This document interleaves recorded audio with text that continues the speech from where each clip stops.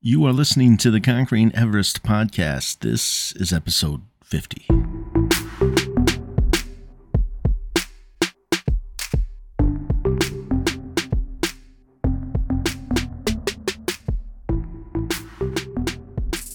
Welcome to the Conquering Everest podcast. My name is Brian Talor, and let me just start off by saying thank you. Thank you so much for choosing to spend a bit of your day here with me. Now, if you haven't already, hit that follow button. I'm going to encourage you to go ahead and do so on whatever platform you're listening to us on. That way, you'll never be out of the loop when a new episode is uploaded. And if you haven't shared out, or even if you have shared out on social media, I would encourage you to go ahead and share this episode once you're done listening to it. You just never know. You never know whose story is going to impact somebody. It could change their life. At the very least, it could change their day. So why don't you go ahead and be the conduit to that change and share this podcast out to everyone that you know. And lastly, if you'd like to support this show with a monetary donation, please check out the link in the description, as it will provide you with all the various avenues to do that. Donations of any size are appreciated and would go a long way in helping this show to continue and help us keep doing what we're doing. Now, in today's episode, I have a conversation with Jeannie Enstead. Jeannie is the author of A Journey of Hope to Heaven and Back. She has endured 30 years of trials and tribulations. Now, I'm going to go down this list for you. Check this out. She has gone through 5 open heart surgeries. She has survived ovarian and breast cancer. She has gone through vascular disease as well as Lyme's disease. She's had multiple strokes, and all of this has equaled out to about 2 to 3 surgeries every year. And if that wasn't enough, while she was dealing with all of these physical ailments, she went through a divorce, she lost her job, and of course, her financial situation looked very, very bleak. Now, how did she keep moving forward? How did she keep the faith? Well, Jeannie has been to heaven twice. She's passed away on 2 occasions and has visited heaven, which she talks about in our conversation today. But in addition to just that, it's just her faith, her stubbornness, and her attitude. That's why she's still alive to tell her story. So, without further ado, here is Jeannie's story. Jeannie Enstead, welcome to the Conquering Everest podcast. Thank you, Brian. It's a pleasure being here. You had 30 years of some struggles. So why don't we start there? Okay. I was 37 years old, qualified for the Boston Marathon. I was running 7-minute miles, 10 miles a night. And I was so excited that I finally qualified. And about a week after I got the letter that I qualified, I was president of local school board, was presiding over the meeting, and ended up having pain going down my left arm. I'm like, whatever. So went to my neurologist, and he said, I'm going to send you to a cardiologist. I'm like, why would you do that? I have no symptoms. That's crazy. I'm in great shape, right? Healthy, eat right, exercise, all that good stuff. Anyway, sent me to the cardiologist, and he did a heart cath and said, your mitral valve's bad. I'm like, okay, whatever. I'm still going to the race. And he's like, no, you're not. I'm like, I'm not. So all of a sudden, what I was so excited about, I worked so hard to get to this race. And now the race of my life is going into the operating room. And they went in and repaired my mitral valve. 4 hours later, had a massive stroke. My left lung collapsed, and they had to go in and replace the valve. I went to heaven, experienced what heaven was like then. And come out of it 6 months later, I'm doing great, and the valve fails again.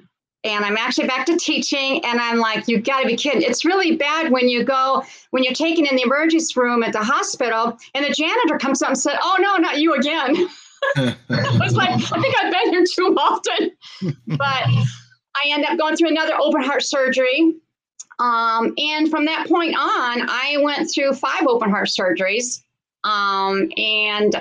Just totally shocked, and when I had the stroke, I had to learn to walk again, to talk again, so here I am ready to run a race, which I qualified, was so excited to learning to talk and walk again. That was a shock.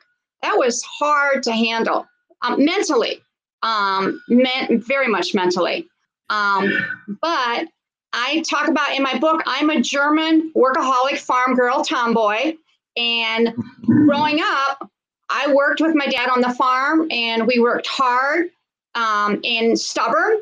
I'm probably the most stubborn person you could meet, which wasn't always a good thing, got me in a lot of trouble, and I, at some point, would not accept help from anyone and got me in a lot of trouble over the years.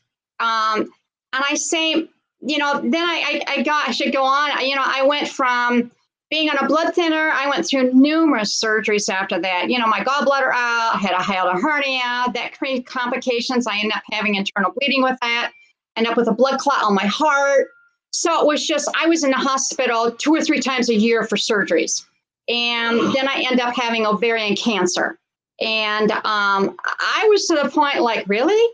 I talk about how we handle our problems. And I remember when I was told, when I got to the ovarian cancer, I remember going home, going to my closet and sitting there thinking, okay, I'll hide from this. And then, of course, the reality hits you that, well, guess what? You're not going to hide from your body.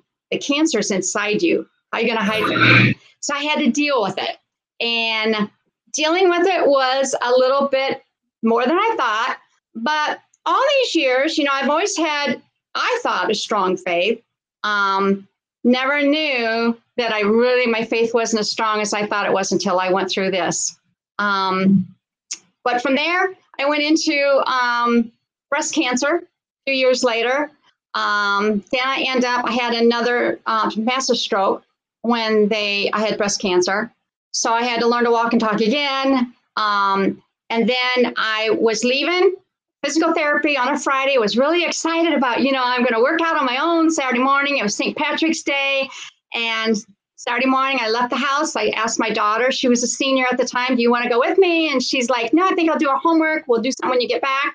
And I was so excited because I was back out of the wheelchair again and, on my own. And this had been so many years after I'd already had the first stroke. I'm 5 minutes from my house. I hit a patch of black ice, end up being all over the road, got hit by a semi head on. He was going 55 miles an hour. I had my car down to 20, but it's still a 75-mile-an-hour impact. He hit the front of my car, took the whole front of my car off, and ended up my back seat. So I was in a body cast. I think every part of my body was broke. And so I was in the hospital for quite a while Brian, sorry. That's so I ended up being in the hospital for quite a while there. And I had to recuperate from that surgery. I apologize. This is not my office. That's okay. But anyway, had to recuperate from that. I was in a wheelchair and then a walker. But then after I was in the accident, got out of the hospital and into I was in a wheelchair. About a month after that, I had a neuroma, which is on the right side of my head. No big deal. Went to a hospital and had, it was supposed to do an injection on the right side of my head. And this is in a chapter called Hearing God's Voice. I'm in a wheelchair at this clinic to do an injection. I hear the voice tell me, reschedule. So I wheel my wheelchair over to the nurse and we need to reschedule. She said, honey, you just had the accident. You're scared. That's probably what it is. And I'm like, no, I don't think so. And so she talked me out of it. Happened the second time, same thing. Third time, okay, you're out, right? It's like, okay, we want something different. So I whirled and I said, we're just going to reschedule. About that time, another nurse came out and said, we're ready for you. At that point, I should have, here I am, either reschedule or do I go back? And I decided to go back. And long story short, doctor got the wrong patient, which wasn't, it was a big deal, but it wasn't. But when he did, he took 2 needles to the right, to the left, and hit the nerve at C5, paralyzed my right side. And, I'm just like, really? I'm laying in the hospital. They have me transferred to another hospital. And I'm just laying there. And I am so angry at God at this point. I'm like, really? I am like one person. How many new parts do I have to get in my body before this will be with? And so I had to deal with the paralysis on my right side. My hands shook all the time. I could not eat because my right side is my predominant side, that sort of thing. So then I end up having a massive heart attack. I had gangrene in my leg. And from that point, for 8 years, they've stented both my legs completely. And probably 5 or 6 times, I had 2 or 3 different surgeons said, we need to amputate both your legs. And I still have my legs. So I'm excited about that. Those are, yeah. I was say that kind of, when somebody goes through that, I always, multiple levels of trauma, whatever you want to call it, pain. I always call those like hold my beer moments, right? You think you're, hey, I'm done. It's like, no, hold my, like that is a lot of, just a lot of, just medical, physical traumas. Did you ever get any sort of answer from a doctor or anything? Is like, why all this is going on? Okay. Yeah, I actually did. They sent me to OSU and checked my DNA, checked all this, because I have a dad that's 94 years old. It's never had any health issue. Grandpa 97 and grandma 103. So longevity, we have no heart, we have no cancer, nothing in our family. So OSU decided to run these tests on me. And when they did, found out no reason. Couldn't find any reason. But Dr. George came to me after the testing was done and said, Jeannie, we have no idea why, but he said, I'm going to tell you why I think. He said, the reason you went through this is because you have a story, and your story is to be able to go out and help other people that have been through cancer, heart, loneliness, and I forgot to say that I end up going through this alone because my husband left me when I had my first open heart surgery. So I was raising 3 kids on my own. So the loneliness was hard, but and that was his conclusion, that Jeannie, he put it on a 30-day prescription pad. You have 30 days to get this book to the publisher. And I go, I'm not a writer. I'm a preschool teacher. I taught high school, junior high. I said, I'm not a writer. I don't like writing, but I have been journaling for, over 28 years. And so he said, pull those journals together. And he goes, God has told you that when this book is published, you'll be healed. And I go, that's not going to happen. And he goes, I don't care. It's the only thing we know what to do, because we have no idea what to do with you. I'm like, okay. And that's where probably about 45 days later, all of a sudden, I sent the manuscript in for what is called A Journey of Hope to Heaven and Back. And the great thing is that since then, since the book's been published a couple years now, I have been healed. I was supposed to go in for my 7th open heart surgery, and my heart reversed itself. My doctors had never seen that happen. I had gangrene in my right leg. When the book was published, I was in a wheelchair, and I had gangrene. They were going to amputate my right leg. Now I'm playing basketball with my grandsons. I'm running a mile a day, and I hope that I'll be able to run a race again. And my right side that was paralyzed, it started to calm down. I can start to write again. I do deal with fibromyalgia really bad, and I deal with nerve damage from what the doctor did. And that's hard. I deal with it every day. So every morning when I get up, I just always say, God, this is your day, not mine. And I physically, literally cannot do it without him. So I get in a hot shower, put CBD oil and all this massage stuff over my shoulders, and I'm good to go. And it's like, okay, what are we doing today? But I want to tell you a story about my neurologist. When I had the one stroke, I say in my book, he came into my room wearing a running suit. And I say in my book, I don't know whether I was mad because he told me I'd never walk again or talk again in my life, or because he was wearing a running suit. And once I was able to get out of the wheelchair, I told my daughter, I said, I want you to take me to his office.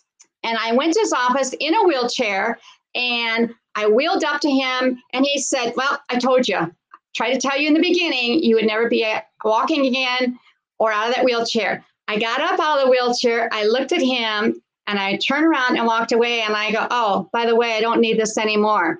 And I looked at him. I had a running suit on. And I said, I'll see you at the next race. Oh, wow. His jaw just dropped. I was like, yes, I did it. So that was exciting. You had mentioned that, when this first started for you, and you had your first heart attack and surgery, that you had died and went to heaven. Yes. What did you experience in that moment? Oh, Brian, I love it. Heaven is amazing. Oh, I love it. Amazing. And when when I had the open heart surgery, they took me back to the operating room, it was like my two nurses, Steve and Andrea, all of a sudden it's like my body and spirit were separated. I could see them from above. And I'm looking down at them and they're going back and forth. They're both drinking coffee, going, the surgeon's never going to get here in time. She's going to die. And it's like I felt like I was screaming at that, telling them, I'm fine. I'm fine. Please don't worry. And I watched him take me into the operating room. I saw the surgeon say to the other surgeons there, oh my gosh, she's really young. And I could see they had a tent like over my head. And he grabbed that tent and looked at me and said, she can't be more than 30 years old. We cannot let her die. And I was telling them, I'm fine. Stop worrying. At that point, it's like, all of a sudden I looked down and I had a white gown on. And all of a sudden I'm like slowly walking forward, like prancing. And I come to these golden gates and then I see golden streets and I walk forward and I hear this voice say, welcome home, my child. And I knew it was Jesus. And then I'm greeted by an angel and the angel takes me all over. I seen the book of Revelation. I seen everything in the book, what the book of Revelation says. I saw the beautiful mansions. I saw the beautiful river, the beautiful colors. Everything it describes is amazing. And I heard children. I could hear children playing around me. And as we went through further, we stopped and I heard this voice say, my angel was talking to this person. And then I couldn't hear what they were saying, but then I heard them say, oh, gotta go. There's work to be done. I'm like, okay. Then I saw what looked like, I saw a fruit tree and it looked like a peach. Someone took the peach down. And as soon as they took the peach off, there was another ripe peach in its place. That amazed me. And I said to my angel, who mows the lawn here? And my angel said, oh, it's always this way. I said, oh, so it doesn't turn brown or anything? No, it's perfect. You're in heaven. I was like, okay.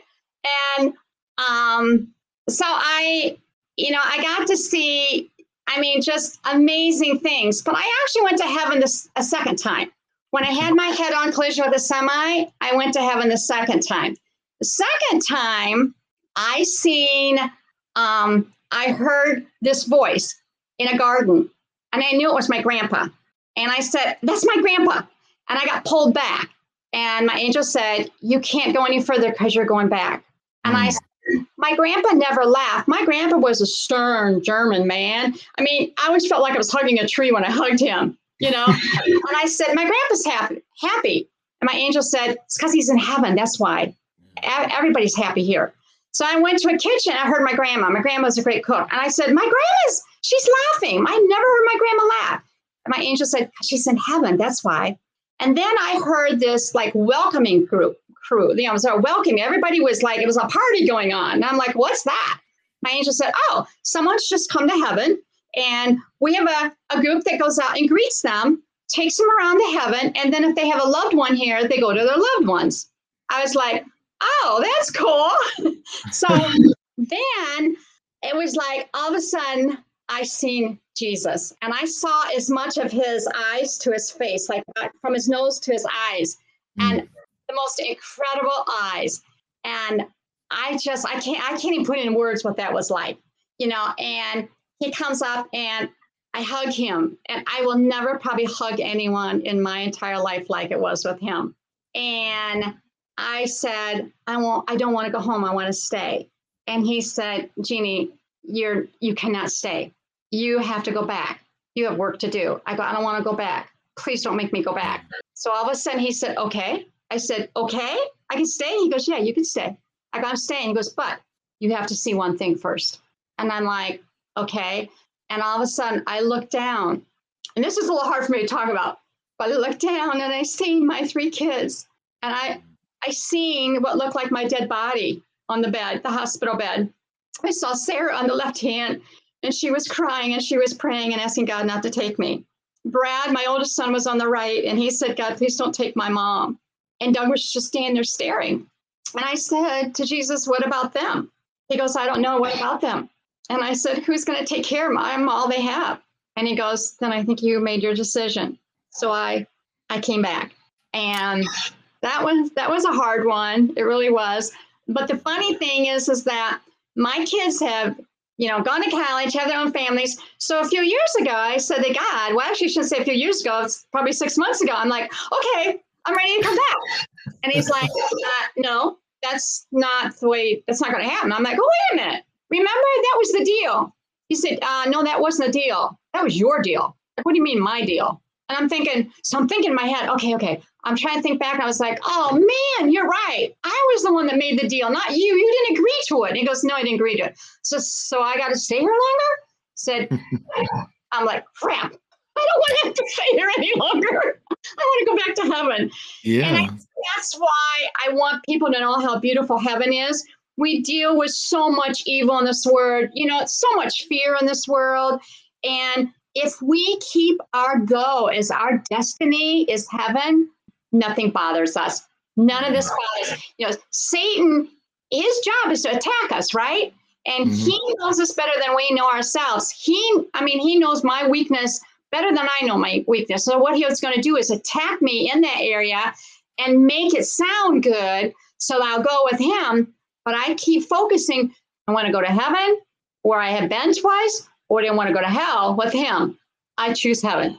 And so that's why I try to work with people and say, fear is fear, whether it's a coronavirus, whether it's a head-on collision, whether it's loneliness, a divorce, a financial. I lost my job, when I had the accident. So, here I am with Sarah as a senior and having to raise her with no money, no income, so the financial.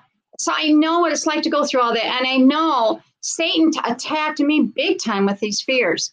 But I had to, on purpose, mentally say, no, you know what? I'm not going to let you do this to me, because I know what my destination is. And I know what I don't want my destination to be. Were you a spiritual person before this happened? Like, was that a big part of your life, or? Not really. I mean, when I was growing up, I was 12 years old. I used to get up at 4 o'clock and milk cows with my grandpa and my dad. And then when we finished milking cows, I'd go up in the hayloft and I'd hang my feet out the window, and I'd sit there and, like I'd say this little kid, talking to myself. And I don't talk about this, and without going into detail, my home life wasn't exactly the greatest. With that being said, I used to sit there and I would cry and I would talk, and I felt like all this time I was talking to myself. Little did I know that I was talking to Jesus, and he was talking to me back. And so I didn't know how it was, and I grew up in a church where we went to catechism, we did the rituals, but I didn't feel like I had a relationship with the Lord until I went to heaven. And then I knew Jesus was for real. And then when I started going through cancer, that's something that if you don't have that faith, then, it's like when they were going to amputate my right leg. I remember coming home when they said, we need to amputate your leg. I was devastated. And I remember picking up the Bible and I was angry at God. And I'm like, when is this going to stop? You can heal me. You can prevent this. Why? And I went into this whole tantrum thing, mad as all get out. And finally I hear him say, are you done? And I said, I think I am. I'm not sure yet, but I think I am. And it's like, okay, this is the way it really is. If you believe in me, I will heal your leg. And I was like, what? And I was like, I won't have it amputated. You need to believe. Brian, I'll tell you what, for 2 weeks, I felt like Job, because in the book of Job, my friends came to me and said, Jeannie, you need to look at amputees. You need to be smart about this just in case you lose your leg. And I said, no, I am believing God without doubting. If I open my computer and look at amputees, I'm saying I doubt him. Hospital called me and said they would pay to have the surgery with my leg taken off, but wouldn't pay. Dr. George had to go in and put $500 pounds of pressure in my leg. And if you think about putting 30 pounds of pressure in a tire, he put 550 in my right leg. They would pay for the amputee, but they would not pay for this procedure that he was going to do to try to save my leg. Oh, wow. Long story short, the night before Dr. George was going to do this, I went to church, and my pastor, I asked him, I said, would you pray for me for my surgery tomorrow? He said, absolutely. And he prays, and he said, so God, if you decide not to save her leg, and all of a sudden I said, stop, you prayed with doubting. And he goes, oh my gosh, Jeannie, I'm so sorry. And it just felt like somebody stabbed my heart. Next day when I went for surgery, I went for 5 hours of Dr. George putting 550 pounds of pressure on that leg. I was screaming at the top of my lungs for 5 hours. When he was done, he came over and he said to me, we're not out of the woods yet, but you're not going in the next room to have your leg amputated. And God saved my leg. And from that point on, I knew whatever he told me, I believed without doubting. That's a tough lesson to learn. Yeah. Let's talk about your first book. I'm guessing that your first book is really kind of centered around the experiences that we're talking about here today. It is, and it's very comical because I believe humor is very important. So my book is very comical. I get a lot of people that have read it respond back to me, and they're like, I don't know whether to laugh or cry. Who goes in the operating room trying to get everybody to be comical when you don't know if you're going to come out of there dying of cancer? Yeah. But that's a part of who I am. I believe that I always turn things around. I say your mouth can go this way or it can go this way. And I choose to make it smile. Yeah. And sometimes I smile, maybe grit my teeth, but I'm going to do it irregardless. So, yeah, I talk a lot about that. I have a lot of scripture in there based on what I went through. My book was actually, I say it was a project with God and I. I am not a writer, I'm an educator, but definitely not a writer. And when I sat down to write this book, I had to use a speaking program because I could not use my hand to actually type. So I just sat down and I said to him, God, this is your book, not mine. Only you know who's going to read it, and only you know what they're going through. What do you want them to hear? What do you want them to know? And so I went through my files of the experiences I went through, and I just let him speak through me. And it helped being that I wasn't a speaking program because I could fluently hear him talking to me and speaking through me. So it's his book, not mine. I take no, I'm not a writer. He is. And that is called, we mentioned it earlier, but A Journey Home to Heaven and Back. Yeah. Does this help? There you go. Yeah, I'm getting a little feedback still, so let the folks see it. And you've written another book, right? I'm actually, when my first book came out, I had a marketing company contact me and called me and said they had talked to me about if I was writing a second book, and I said no, I'm not writing a second book.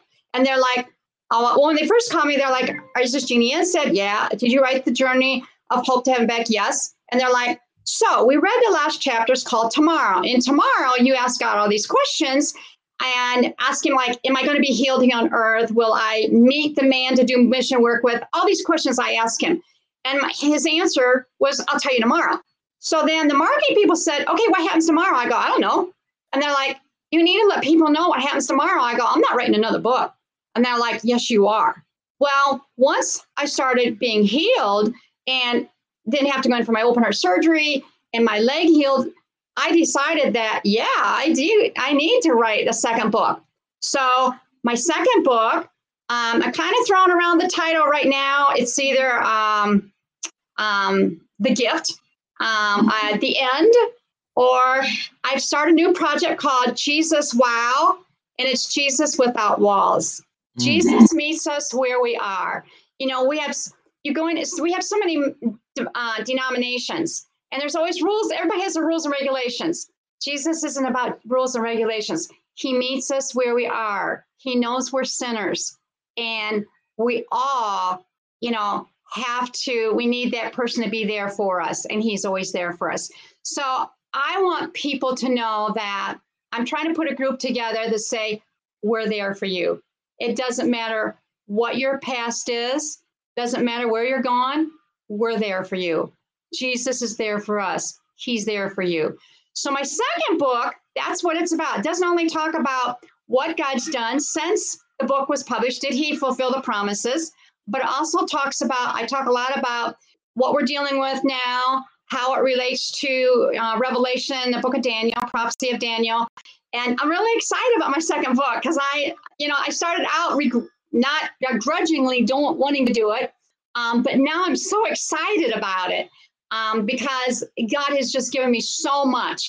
And so my goal is, Jesus, I need to also say this. Jesus, this is the message I'm leaving you with. Tell my people I love them, and I will be home soon to get them.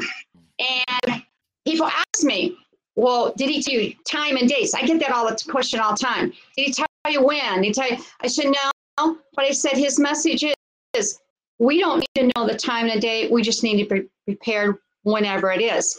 Whether it's the end times or be like when I had my accident, I could have died then. So it doesn't matter. The end times, people say, I'm sure there's a lot of things out there, people trying to determine what day it's going to be, what time it's going to be. You know what? None of that really matters because we just need to be prepared whenever it is. Because it doesn't matter when the world comes in. Our world could end at any moment. And so my goal is to help people to be prepared. I want people to know how beautiful heaven is. And I want to help people to give them steps to have a personal relationship with the Lord and how to help them to overcome fear, and how to overcome trials in life. And I want to use my experiences. I say my experiences, I have heart knowledge, not just head knowledge. When someone tells me they're going through something, I cry with them. I feel like it's happening to me. And I know now, I see the bigger picture, although I was angry for years about what I continue to go through, I see the bigger picture, what God's seen. And he has a purpose for each one of us. And I help people to understand what their gifts are and to use those gifts and to live their life in those gifts. Because I say, when you're doing what you do, you never work another day in your life because you just have total joy in your life, no matter what you're going through. James says, James 1 talks about, trials, we should be joyful in trials. And I talk about that in my book. And I said, I looked at that and thought, you're kidding, right? This is a stupid comment. But then I realize now that he's 100% right. And we can't have joy in our trials, no matter where they are. And I also work with people that have lost loved ones. And I say, it's hard for us to lose a loved one, but for them, we need to celebrate. They finally earned their wings to go home. You could ask, I'm sure if they were ever to talk to you right now, they would say, as much as I love you, I do not want to come back because heaven's the ultimate place. So I say, celebrate. I had a gentleman just call me a few weeks ago from California and said, you don't know me, but I read your book twice. And he said, I was just told I have cancer and I only have 2 weeks to live. He said, I was devastated. But he says, you know what? I read your story twice. And he said, I can't wait to go now. And he said, thank you for doing that. That's all it's about. We're here to help each other, not to be against each other, but together. Yeah, it's beautiful to think about. And I've consciously tried to, anytime I go through any sort of suffering, I try to not ask the why me, but rather what do you want me to do, or learn from this. For anybody that's listening, you've got the book out there now. Do you have a website, social media, any other ways for people to connect with you if they? I have a Facebook page. Brian, I do have a website, and it's, I can give you that. I don't have. Yeah, we'll get it. We'll put it in the description. And I also, if anybody wants to call me, I'll give you my phone number. I don't know if you want me to give it to you now or have you to put that on there. Yeah, I'll have them. I'll put something in the description. That way they can come through me to get that information rather than, because you just never know. Who might start calling. And absolutely. I always tell, when I was in education, I always said my door is always open. One thing I brought my kids up with, honestly, is I told them we have to agree to disagree. And I think this is important in life. We're not always all going to agree, but we need to respect each other's thoughts. And with my kids, I would always say, my door is always open. We need to sit down and talk. Communication is important. If we can communicate, we're good. And they would, they tell me how they felt. I tell them how I felt. And we may not have agreed, but we respect each other and come up with a solution. And if we can't, we just say, you know what? We don't try to argue to get each other to look at, to agree with the other. We just say, you know what? I respect you for what you're saying. We don't agree on this. That's okay. I still love you. And I know this is hard to believe, but I've never once had an argument with any of my kids. Never once. And it's because we agree to disagree. And I think that's so important in life. Communicate, open up, agree to disagree. And if you can keep that door of communication open, you can conquer so much. It's when we hold it inside that we're not mind readers. People can't read what we're trying to say or what we're going through. And the only way you can really talk about something is to, or resolve something is to talk about it. And I think that's really important. But it's not to argue. It's not to take someone down. We need to be elevators. We need to build each other up. And my thing is, positive. I just feel we need to be positive, not negative. When we play the victim role, we get what we play with. And, if you play a victim, you're going to be a victim. And as many times as I had my moments of poor me, but I got out of that really quick because poor me didn't go very far. Right. And I had to say, okay, and you need to do it on purpose. We have to make a decision on purpose that, this may look bad, but guess what? There's always something positive out of it. And let's find the positive. And there can be a ton of negatives, but there's always some positive. And what's the positive? What's the lesson? Like you said earlier, what's the lesson in this? I learned that the hard way. I always say to people, don't do the stupid things I did, because you will not have to go through all the trials I did if you're not stupid like I was. Because learn the lesson the first time, because the sooner we learn, the easier it is, and the less lessons we have to go through. And that's always just my goal. And I always say also, when you're having a bad day, the best way to get out of yourself is to help someone else. Go help someone else. Make someone else's day a great day. And that's the best way of getting out of ourselves. I agree 100%. Jeannie, it's been wonderful having you on the show. Had I not known about everything that you've been through, I would have never guessed it. You've got a great outlook on life, and you've got kind of this glowing joy that comes from you. So, I thank you for that, because, it's a good reminder, I think, for all of us as we go through those struggles and we have those moments of arguing with God, or, arguing with life, for those who haven't found their spiritual way yet. But I think everything that you've said is just is a good reminder for us, and how we should approach those struggles and walk in our life and celebrate every day that we have here. So I thank you for coming on the show and sharing all that. And I think we should stay in touch, and I'll follow up with you after that next book, and we'll see how things have changed even more for you. So yeah, the next book should be out in hopefully a couple months. Okay. Manuscript's finished. We're just putting in book form, working on the cover right now, so it should be out in a couple months. But I'm really excited about. Also, there could be a possible movie. Okay. We just finished. The movie screen's finished, and it just came through. I just got the copyright on it yesterday. Nice. So, talking to some movie producers right now about a movie being done on the story, and the goal is just to help people get through life. And none of this would have been possible unless you went through what you had to go through. So. Yeah, I keep telling God, could we have done this a little differently? Yeah. I keep telling that. The one thing I really want to say real quick is that feedback I've got variational feedback on my conversation with God. I have some people say, why would you put that in a book? Because, that's not who we are. I say, you know what? We're no surprise to God. And you know what?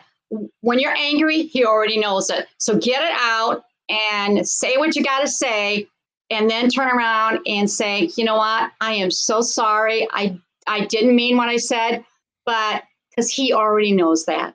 He knows us better than we know ourselves. So, you know what? I'm glad I put that in my book because a lot of people, it's helped a lot of people. People that said, I didn't think I was allowed to do that. I go, you know, he already knows you anyway. What makes a difference? Yeah. So that's well, hang tight. I'm going to have a conversation with you offline. And but thanks again for being on the show. And everybody, make sure you go check out that book. And well, there you go. There you have it. My conversation with Jeannie Enstead. I still, to this day, a few weeks have passed since I've had that interview, and am now uploading it here to Conquering Everest. But still today, it just, I can't fathom what life would be like going through all of the traumas and all of the trials and tribulations that she has gone through. I hope I never have to go through that. But I am glad, Jeannie, that you are feeling good. You're feeling, you're healed. Your faith is strong, and you're doing wonderful things to your books. So keep up the good work. If anybody would like to get in touch with Jeannie, just let me know. I can help you get in touch with her. My email is brian@conqueringeverest.com. That is it for today's episode. So until next time, I'll leave you with this. Aim high, be courageous, and go do amazing things.